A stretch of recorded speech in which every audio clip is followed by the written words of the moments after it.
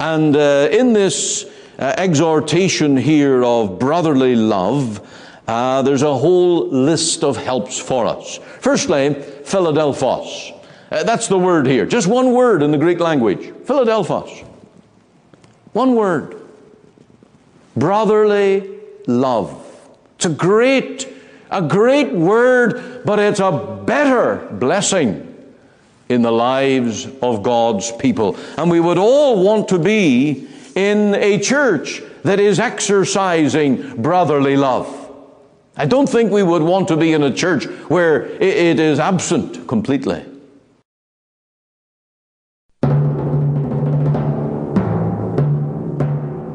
Welcome again to Let the Bible Speak. This is Ian Gollaher, and it is a great privilege to bring the gospel to you today. And I pray that you will stay tuned with us as we later come to our message on Christian unity. What ought to be the brotherly love of Christians within the Lord's church. And we'll be looking at that great Bible word, Philadelphos, or brotherly love.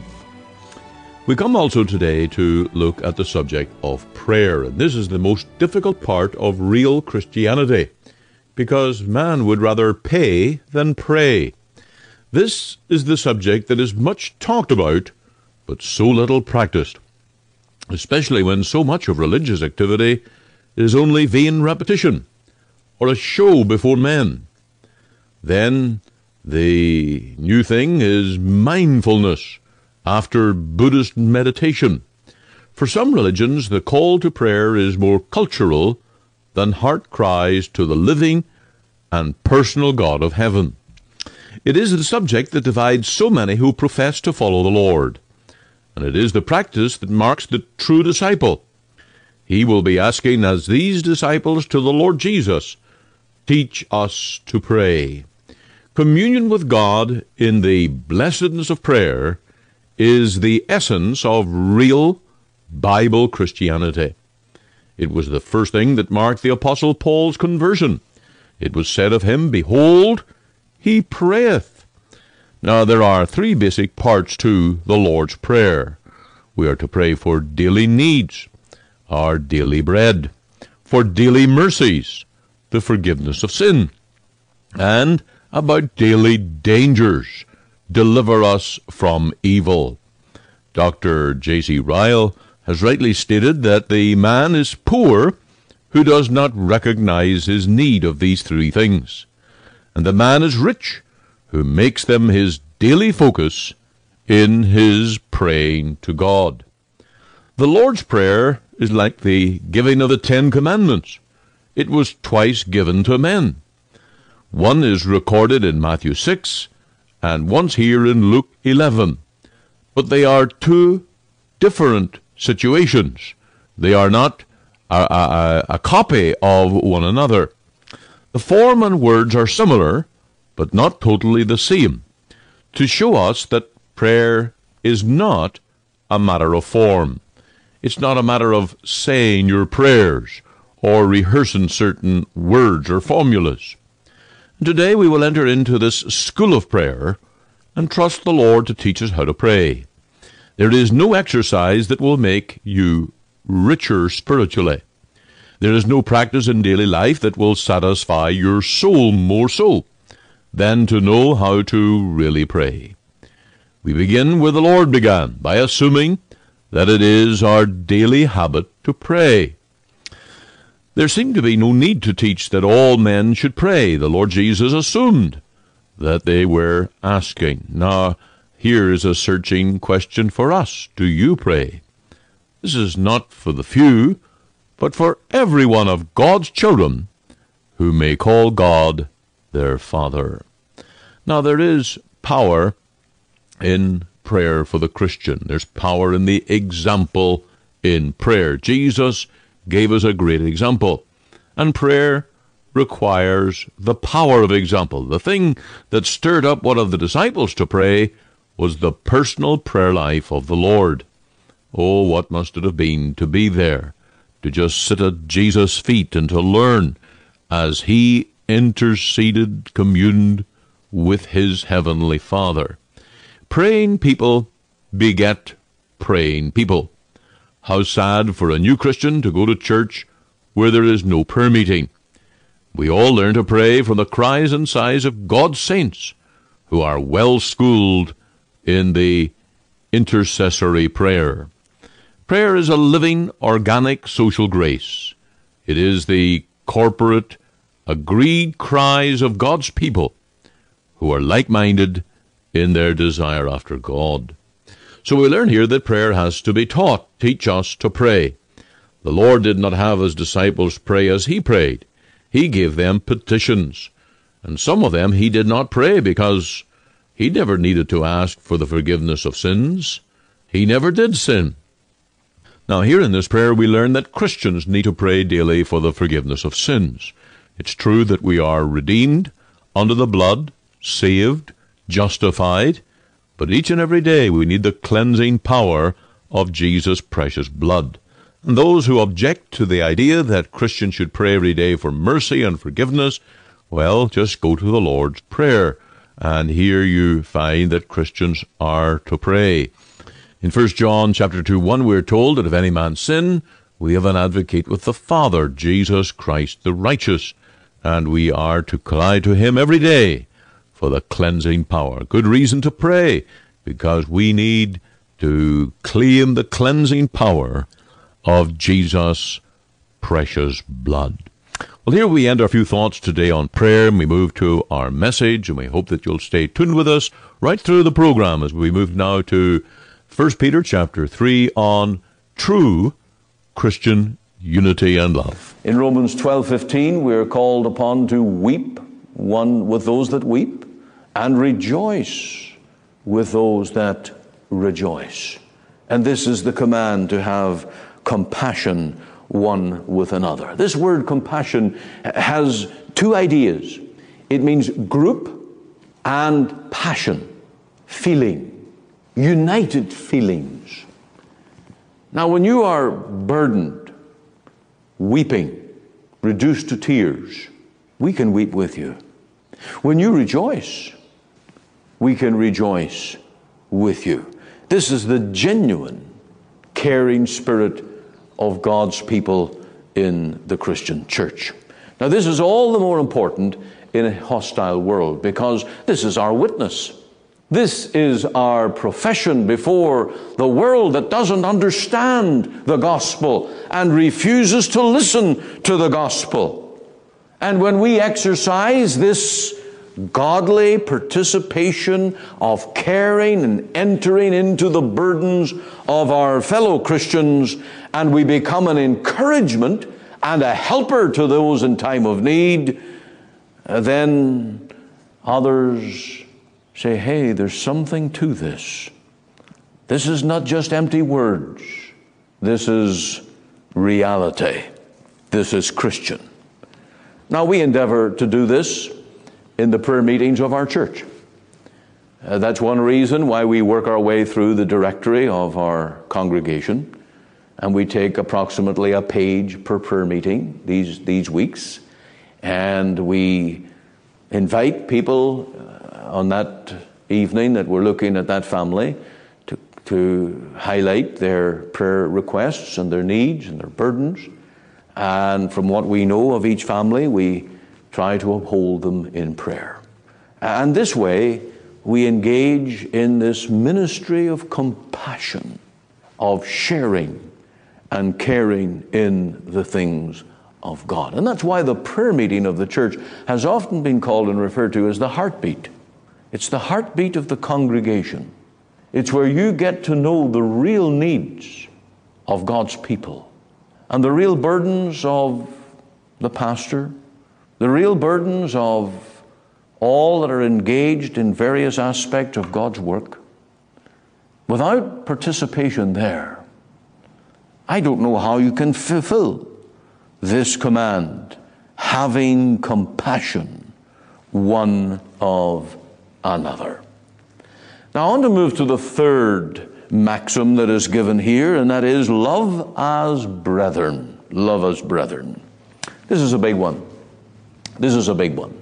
And I have to say I found some help in this from Dr. John Brown of Edinburgh. He is 19th century theologian, preacher in Scotland, and it was actually the Reverend Wagner that put me on to his work on 1 Peter. It's been a great help. And in this exhortation here of brotherly love, there's a whole list of helps for us. Firstly, Philadelphos. That's the word here. Just one word in the Greek language. Philadelphos. One word. Brotherly love. It's a great word, but it's a better blessing in the lives of God's people. And we would all want to be in a church that is exercising brotherly love. I don't think we would want to be in a church where it is absent completely. We want and desire that brotherly love. Notice also that it's a command. It's not something that's given as an alternative. It's not an option. Love as brethren. This is something that we must do. It's a family obligation as brethren. As brothers, members of the same family, you are called upon to love. Can you imagine an orphan boy that is adopted into a family, but he will not love the other members of the family? When I was about 10 years old, my mother and father took in this young lad that came from a troubled home. And because we had a farm and there was general work to do and so on, my mom and dad were asked by the local social services if they would give him room and board and give him some work to do and just try and encourage the young fellow. And I have some scary memories of that because he continually got himself in trouble and then he disappeared. He just vanished. I never saw him again. But he didn't enter in to family life. He just went away and shut himself in the room. He didn't want to talk, didn't want to get involved in the family. And then, of course, on the farm, he didn't want to work. Well, if you knew my dad, that wasn't going to work. That wasn't going to be a happy experience. And then one day he just took off. He was gone. And the social services, they found him, but he never came back. Can you imagine that if Christians were like that in God's family in the Christian church? Just sulk, won't talk, won't enter into the normal activities, hive away. So this is a command. This is something we must do, every one of us. Love as brethren. Now, how do you obey this command? Well, let's think about what brothers ought to do. Brothers are partakers, firstly, of the same nature. They come from the same stock, father and mother, and therefore they will have strong relations. And it is a part of my very nature to love my brother. I have a brother who's 3 years older than me, and we don't talk a lot, but I care about him. I can earnestly say that I want to see him. I want to encourage him. I want to be a helper to him. I have a definite interest in him. And if we were much closer, we would spend a lot more time together, I'm sure. That's what brothers do. They have an automatic interest in one another. Now, when we were teenagers, there were some days you would wonder, but overall, and as we go on in life, that genuine interest is there.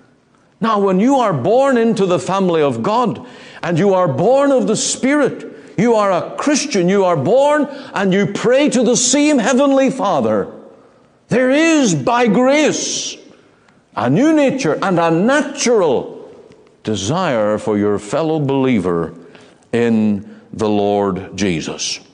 Brothers are taught to love one another. Growing up in the home, mom and dad, they will always guide their children that they are to not fight and hurt and disturb and annoy, but love Go and kiss your brother. Make up.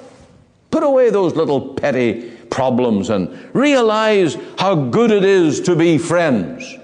And you want your children to be the best friends. Our Heavenly Father pleads with us. And in those things that disturb us and cause us to disagree, we're to put them away. And we are to love as brethren. Also, the love of a true brother is genuine, to bless and do good. It's a strange brother who sets out to really destroy his own flesh and blood. It's a strange brother that will do that. It's one that's not natural. And likewise, amongst God's people, where we are born of the Spirit, there will be a real, genuine desire to be a blessing, to bless, to strengthen, which leads us to come along to someone and say, how can I strengthen you? Can I pray for you? I notice you coming and I want you to feel part of things. So this is the natural response. Love as brethren. And just as it's very pleasing to father and mother in a home as they see their children getting along, encouraging one another, helping them out of their little troubles. And when you observe that as a parent, it's pleasing. And I can assure you that brotherly love brings pleasure to our Heavenly Father. And as we lift up and encourage our brethren, our sisters in Christ, our Father is likewise pleased and blessed. Also, the love of a true brother produces forbearance. I'm going to use Joseph now as an example. Joseph, well, he got short shift from his brothers. From day one, it would seem. I'm not sure that Jacob handled things very carefully in giving to Joseph a coat of many colors, which made his brothers jealous. And they had it in for Joseph all along, until they threw him in the pit and sold him to the Ishmaelites and sent him down to Egypt. And then they deceived their father. All of that was a long-term hurt. But you know how the events turned around, and when those brothers were standing before Joseph as the prime minister of all Egypt, and those brothers were trembling in his presence, and Joseph said, "Fear not, you meant it for evil, but God meant it for good." There is the spirit of brotherhood. There is that forbearance and that forgiveness that ought to be in the heart of God's children. You see, a true brother keeps problems and differences within the family. That's what Joseph did, and he forgave his brothers very readily. One more thought. A true brother appeals to his father for help and grace to bear the trial. That's the mark of a true member of the family. And so a Christian will work for the good. He'll not seek to bring down, but he will seek to avoid the shame. Charity covereth all those things. And of course, he will work for restoration. That's the mark of a true brother in the family of God. And so I've come to the end of the whole exercise here. Finally, be ye all of one mind. There's Christian unity. It begins in the mind. Having compassion. What's in your mind leads to your feelings, how you respond. If you love the same things that I love, we'll respond the same way. If you hate the same things that I hate, we will put a guard up against those things in the same way, and we'll set ourselves against them.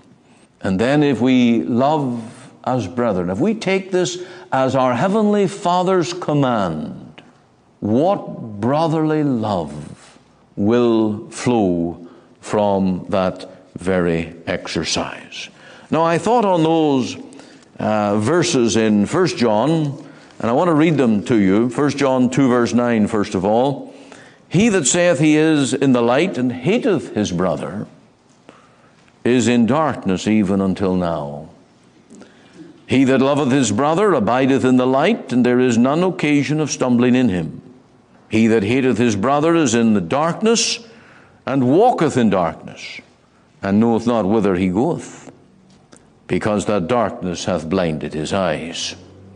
And then chapter 3, verse 14, we know that we have passed from death unto life because we love the brethren. Now, I hope you can remember when that happened in your experience.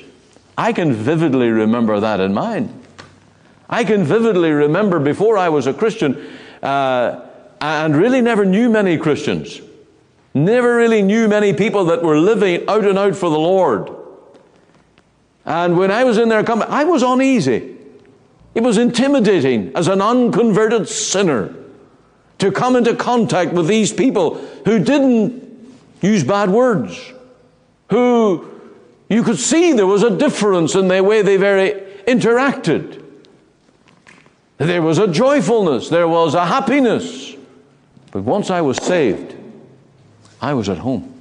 I was one with them. And as I've told you umpteen times, when my aunt, in whose company I was the next day after my conversion, her language abhorred me. Immediately, I knew the difference in company. This is an amazing proof of the power of the gospel to convert the human heart. We love sin. We love the people who do sin. And then when we are delivered from that and our affections are changed and set upon the grace of God, we no longer love sin and we no longer want to be in the company. We don't want to be encouraging those that are enjoying sin. What a change. And that's what Peter brings out right here. We know that we have passed from death unto life because we love the brethren. He that loveth not his brother abideth in death. In other words, he's in spiritual death. He's never been converted, never been born again, if he enjoys tearing down a Christian. There's another verse, chapter 4, verse 20. It's similar, but you'll just notice the emphasis of it. If any man say, I love God, and hateth his brother, he's a liar. For he that loveth not his brother whom he hath seen, how can he love God whom he hath not seen? And as we come here to God's house to worship the Lord, as we come to sing, to pray, and to preach, we also come to demonstrate publicly and one-to-one with each other. You're my brother. This is where I want to be. This is the people I want to have as my friends. And I want to exercise this brotherly love in the spirit and the very grace of the gospel. Christian unity. It's had a bad rap over the years. In some areas there hasn't been very much of it. And then there's another kind of false Christian unity where people are trying to join up with Roman Catholicism and ecumenism and apostates of all kind to try and bring back the various branches of the Christian church, even though they're broken off and diseased and carnal and wicked. That's a false Christian unity. But you can see here, there's a true Christian unity that you and I must work at. I must endeavor as a pastor to work at this. I must not do anything that will be contrary to the harmony of God's work, unless it is taking a stand for truth. I must not offend, needlessly, causelessly offend a brother or sister. Better to do nothing than offend. I must encourage, hold up, lift up, pray for, and strengthen the hand of fellow believers. I assure you, you have done that tonight by coming and being a part of this service. Your coming has not been in vain at all. Your very presence, your very voice in singing, your entering into prayer and worship here tonight is all a part of this brotherly love. Empty seats grieve us. And when your seat is empty, that discourages God's people. When we hear your voice in prayer, as by times most here I do, I rejoice. What an encouragement. And when you take up those prayer requests and prayer needs, you are exercising brotherly love. You're fulfilling the command to love as brethren. Now there's a few others left in this quite a lengthy list here. We'll return to this next week. May the Lord work in us these very things. They're important. They're absolutely important. If you cannot fulfill this command, how can you be a blessing in God's work to God's people? I have to ask the same question of myself. If I cannot be of one mind with my brethren, if I cannot exercise and demonstrate the feelings of loving things that are Christian and hating things that are ungodly, and exercising sympathy, true compassion with my brethren, and then love as brethren. Love. It's not wimpy, it's a manly thing. It's a Christian thing. It's Christ-like. So shall all men know that ye are my disciples, if ye love one another.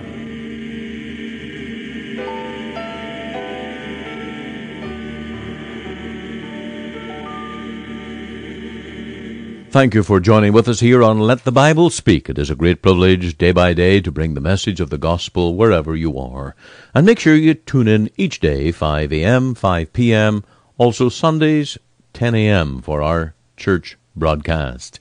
Let me invite you to check in on your computer to our website and to our live church services on webcast, Sundays, 10:30 and 6 p.m. Yes, on your own computer, you can check into our website, go to Live Now, and you will join our church service. And I encourage you to do that any Sunday, 10:30 and 6 p.m., just at those times while our church service are on. So thank you for tuning in with us, and may the Lord bless you today through His Word. This broadcast comes to you today from the Free Presbyterian Church in Cloverdale, located at 18790 58th Avenue, Surrey, at the corner of 188th Street and 58th Avenue. On our website you can find gospel articles, links to our sermons, and our gospel booklet called A New Beginning. There you can find a link to our Sunday services that are broadcast online. For all this information, please go to our website at cloverdalefpc.ca. You're warmly invited to attend any of our Sunday services at 10:30 a.m. and 6 p.m. to meet with us as we worship God and to hear the preaching of His precious Word. We also meet for Bible study and prayer at 7:30 p.m. every Wednesday evening. Our Sunday School for Children and Adult Bible class meet every Lord's Day from September to June at 9:30 a.m. You can contact us using our office number, which is 604-576-1091. Alternatively, you can email me at pastor.cloverdalefpc@gmail.com.